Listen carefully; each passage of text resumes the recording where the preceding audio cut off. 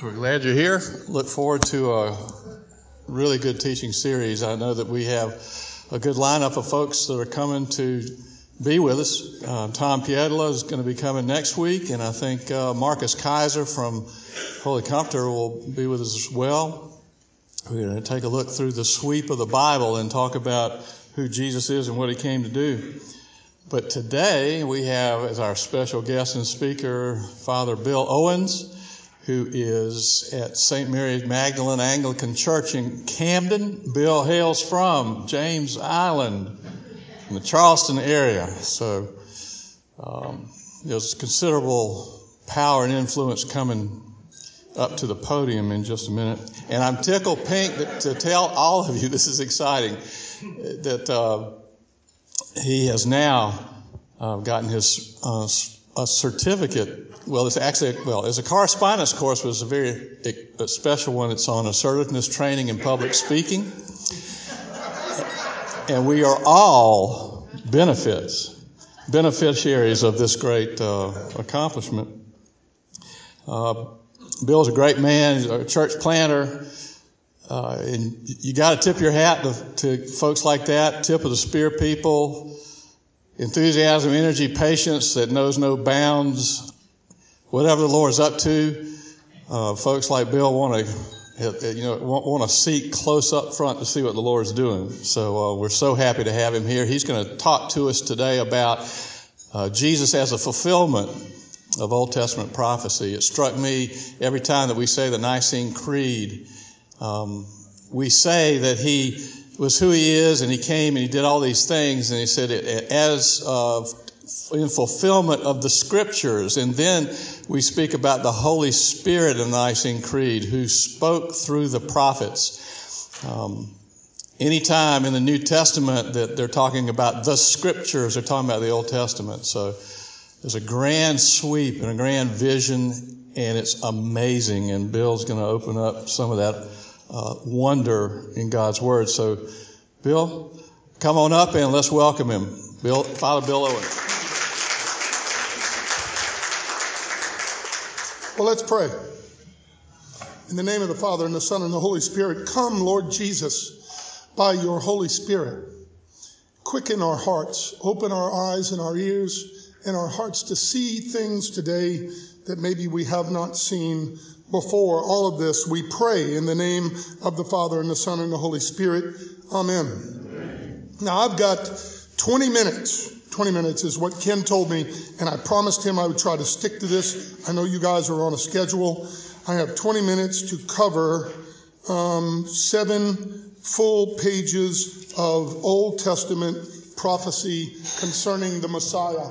There's 7 pages.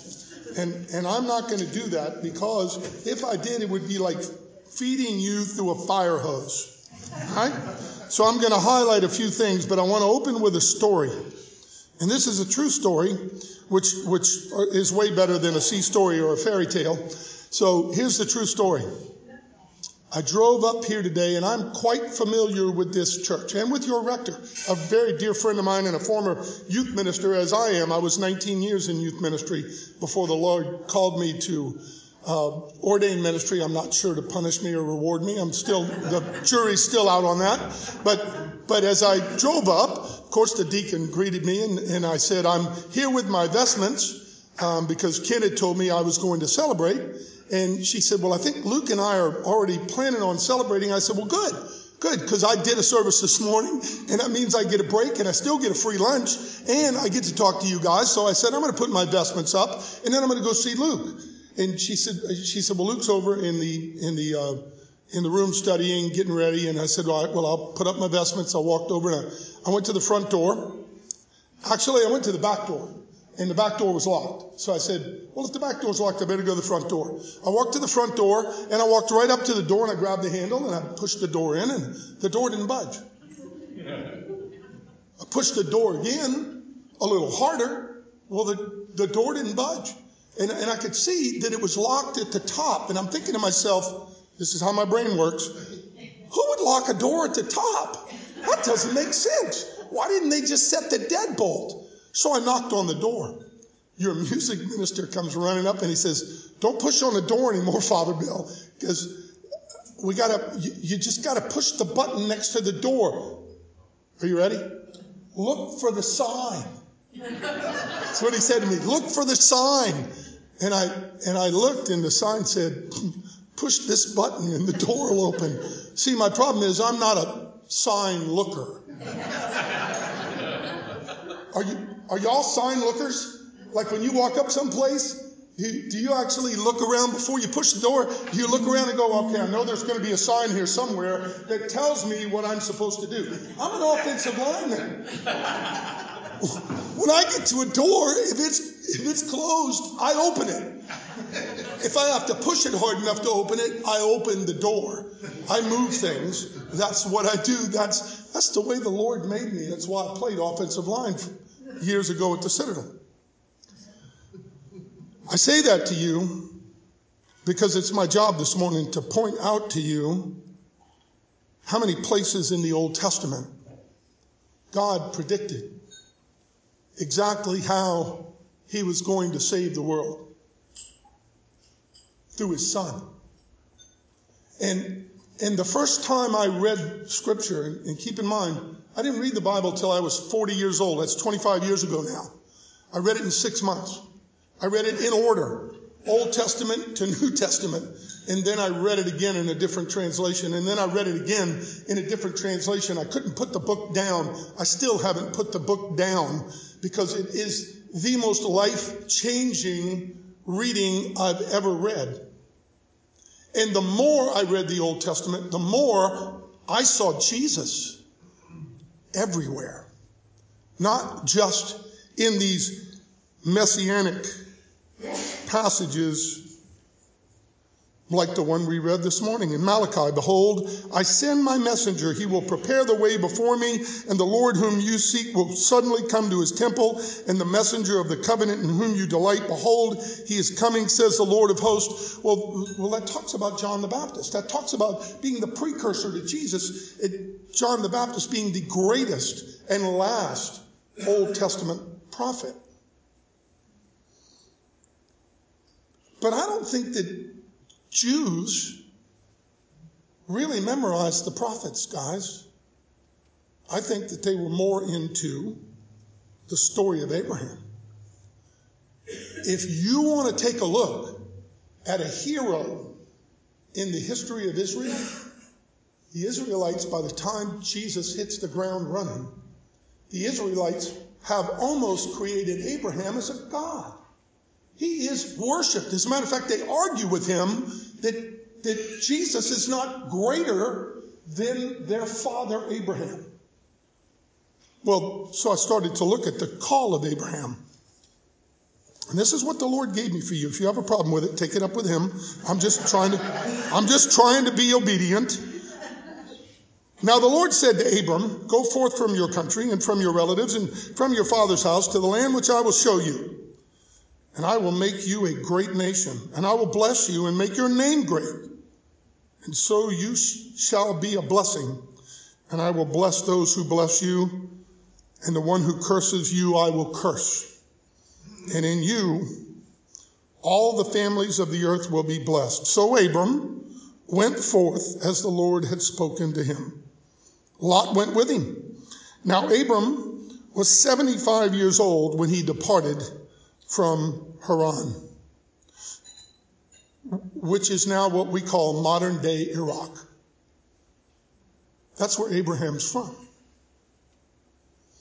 Abram took Sarai his wife and Lot his nephew and all their possessions, which they had accumulated, and the persons which they had acquired in Haran.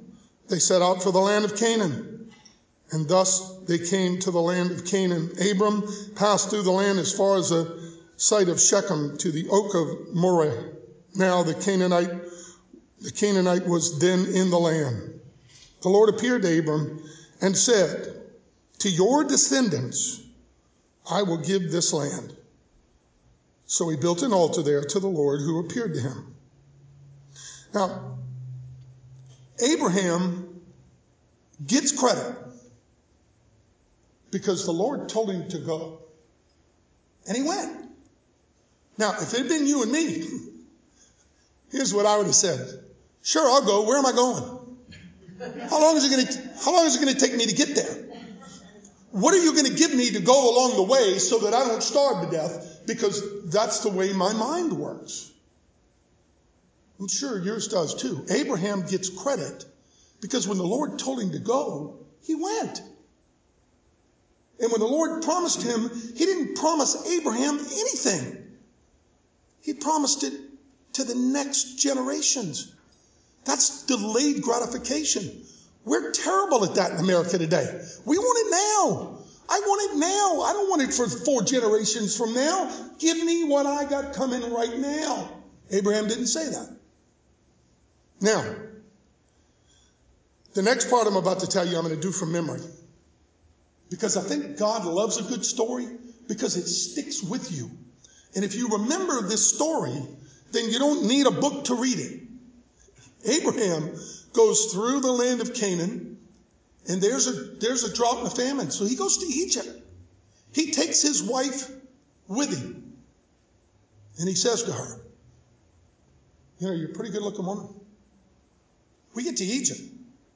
Pharaoh might like you so much that he's going to kill me to take you as his wife. So let's tell Pharaoh, let's tell the people in Egypt, you're my sister, not my wife. Right?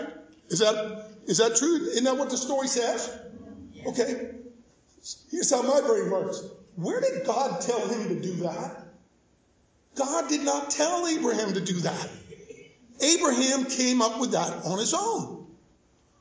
Well, it comes out to be true. Pharaoh does. He looks at Sarai and he says, wow, good looking woman. I'm going to marry her. All kinds of bad stuff happens in Egypt because the Lord's not pleased because Abraham has given Sarah to somebody else as a wife and he's kind of interrupted God's plan.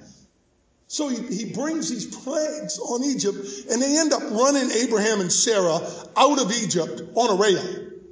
Are you with me? Now they get back to the land of promise, and Abraham turns around to Lot and says, okay, the land's not healthy enough to support us both. So you go to the plains. I'd suggest Sodom. That seems like good thinking. And if you go to the plains, I'll go somewhere else. And if you don't want to go to the plains, I'll go to the plains. Lot chooses to go to Sodom, and Abraham goes somewhere else. Immediately my brain says, where did God tell him to do that? Where is it that God said, Abraham, I can't support you and Lot, split up? He didn't. Abraham came up with that in his best thinking.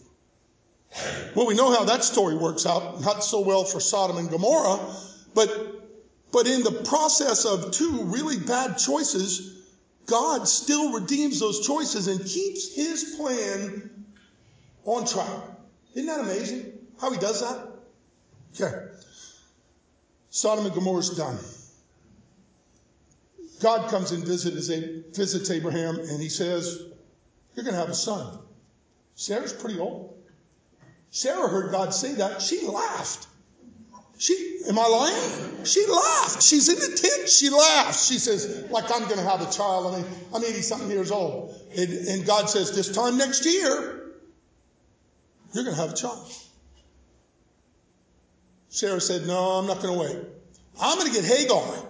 And Hagar's my servant. She's going to lay with Abram and give him an heir named Ishmael. Hold on to that name. It's going to come up to haunt us here in a minute. So they have Ishmael. And a year later, sure enough, Abram and Sarah get pregnant, and they have the son of promise. His name is Isaac. Now we got a problem. Because Ishmael and Hagar are a thorn in Sarah's side. She doesn't like the fact that she made a mistake. She wants to get rid of Hagar and Ishmael. As a matter of fact, she wants them to die. Abram prays for Ishmael to be spared. Doesn't he? What did God tell him? I'll spare him, but he will be like a wild ass. He's going to be a big problem for you. Abraham said, I don't care. Spare him. Okay. Where did God tell Abram to do any of this? It's Abram's best thinking that got him here. That, by the way, is normally the first line I use with prisoners or alcoholics. Your best thinking got you here. What are you willing to do to get away from here? A little bit later on, God says to Abraham, I want you to take your son and I want you to sacrifice him. Your only son. Abraham gets a servant, collects the wood, puts it on a mule, takes his son, goes to where the Lord tells him to go, binds him up, puts him on a stone altar, and is ready to cut his throat when God stares him. How much faith does it take to do that? How much faith does it take to know that this son is the son God promised you to bless the entire world for generations to come? And now he's asking you to sacrifice him. How much faith does it take? Could you do it? Could you do it? Mamas will answer this differently than daddies. But ultimately, we'll all get a little uncomfortable thinking about this one. Now, here's my point. We have an unbelievable story of Abraham and Sarah and Lot and the beginning of Judaism. If you were writing a book, wouldn't you have cleaned this up a little bit? I would have. I'd have taken some stuff out because Abraham looks like an absolute bonehead. But maybe the message for us is God is so awesome that you can't screw up his plan. If you're faithful, he'll take your mistakes, he'll redeem them, he'll bless them, and you can't sin at a great enough level to stop God's righteousness. Now that, for me, is good news. And then, when the time comes for God's Son to be sacrificed on a cross, what if the Jews who knew that story well enough would recognize, oh my goodness, this is the story of Abraham. God was showing us through Abraham how much he loved us, that he's willing to sacrifice his son to save us. And that immediately tells me we're dealing with a different God, because I would not have my son catch a cold for anybody in this room. I wouldn't. I love my children. Till I realize that love sometimes has to be sacrificial. And the greatest thing that I can be as a Christian is to answer the call to go, to be obedient, even when I don't know where he's sending me. And by the way, I have learned in my 25 years of working for Jesus Christ, he is not concerned at all with how comfortable I feel. Nor is he concerned with how comfortable you feel. Well, that's the story of Abraham.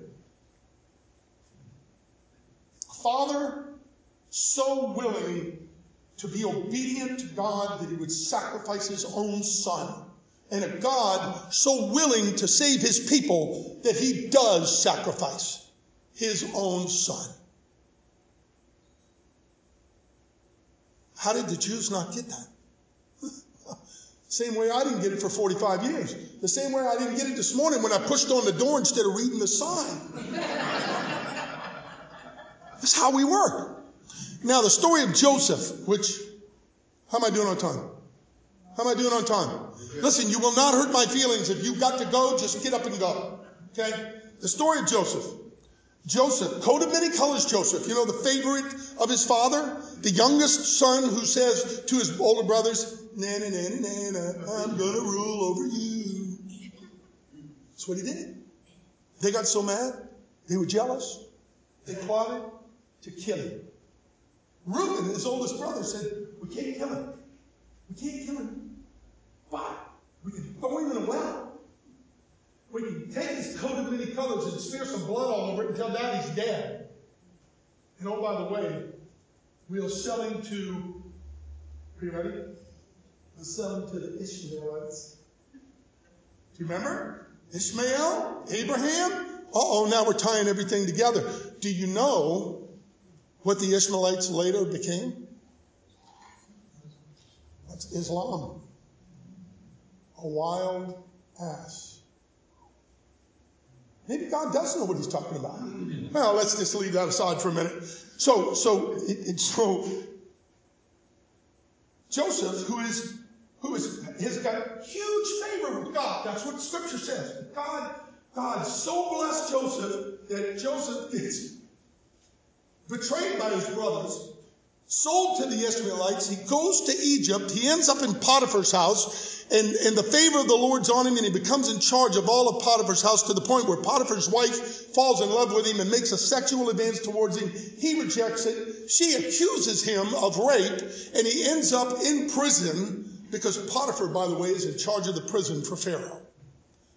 Joseph is blessed, isn't he? Man, he is raking in the spiritual blessings now. And while he's in prison, a guy who's in prison with him tells him a dream. And Joseph tells him what the dream means.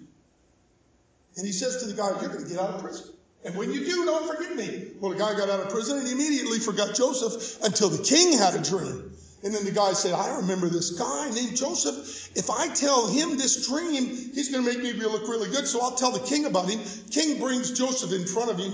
Joseph tells the king what his dream means because none of his sorcerers, none of his magicians, none of his priests can tell him. And the king is so impressed that within a matter of a year, Joseph, a Hebrew, is the highest ranking human being in Egypt. Now, am I the only one here that does not see the irony in that? Isn't that amazing? And in the course of the next 14 years, he oversees all of Egypt until the famine hits the land that he is from. And his brothers are starving. And they have to go to Egypt to get food because Joseph was the smart guy. He stored it all up.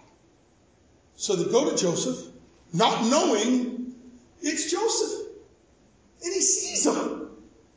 And he doesn't kill him. Wow. I don't know how he didn't kill him because I would have smoked him. But he doesn't kill him.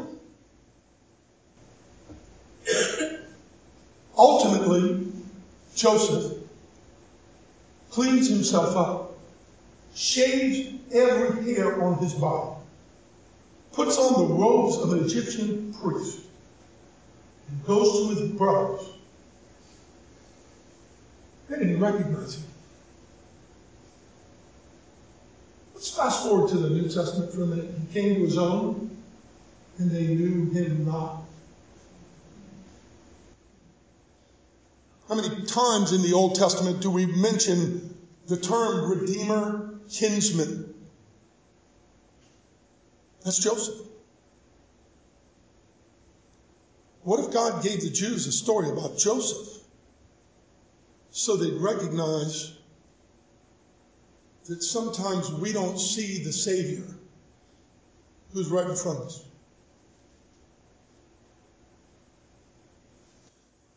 Guys, I've done this as a sermon, that lasted almost 40 minutes in an Episcopal church and nobody complained. I think that in itself is a miracle.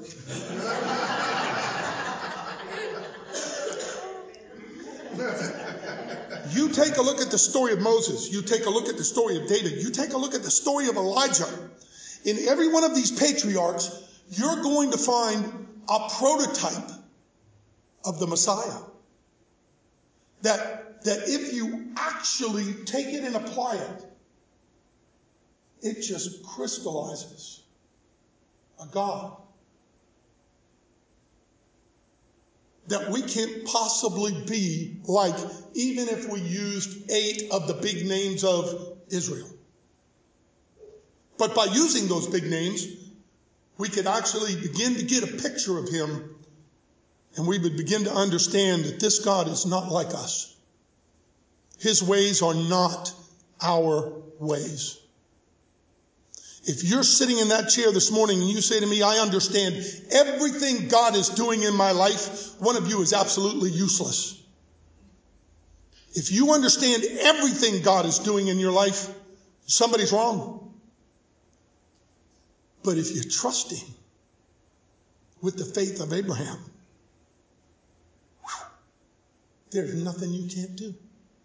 If you can forgive people with the forgiveness of Joseph, wow, there's nothing you can do. If you have the zeal for God that David had, wow, nothing could stand in your way.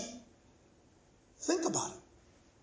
All of those heroes, broken, sinful human beings. The hero of this story is God. God the Father, God the Son, God the Holy Spirit. From the beginning of the book to the end of the book, the hero of this book is God.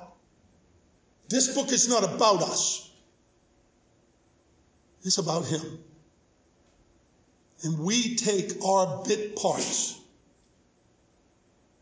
in the greatest play ever written. And that's Advent. So I asked my people last weekend to spend the week, this week, examining their sin. Because this is the week we do that. And the reason we do that is so that we'll realize we do need Jesus. I need him way more today than I did Sunday. I preached a great sermon, I thought. The Lord gave it to me. I always give him credit. But the fact of the matter is that if we can't take a look and judge our own selves, we have no need for a Savior. We're good enough. How good is good enough? I'm going to leave all of these 6 or 7 pages of messianic prophecies for Beth. You can go pick them up from her. It's a great Bible study. I highly recommend to you a study on the patriarchs. You could also do it in the context of a study that the Task Force on Biblical Literacy came out with in 2009 out of the Anglican Church in North America in Ambridge, Pennsylvania. It's called the E100. It is the essential 100 verses in the Bible that gives you the skeleton on which to hang God's salvation story, the big story, the meta-narrative of how he saves us. It's 50 from the Old Testament and 50 from the New. It's a great Bible study. I've done it 3 times now with 3 different churches. Highly recommended. It could change your life. And you can get that information just on the ACNA website. E100, essential 100 verses in the Bible or stories in the Bible.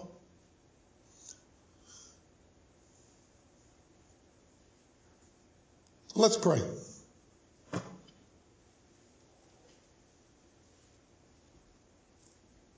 Lord Jesus, you came and you saved us. You're still coming to save us. You will continue to come to save us.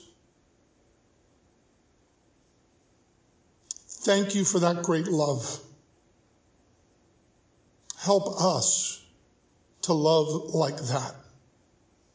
In the name of the Father, and the Son, and the Holy Spirit. Amen.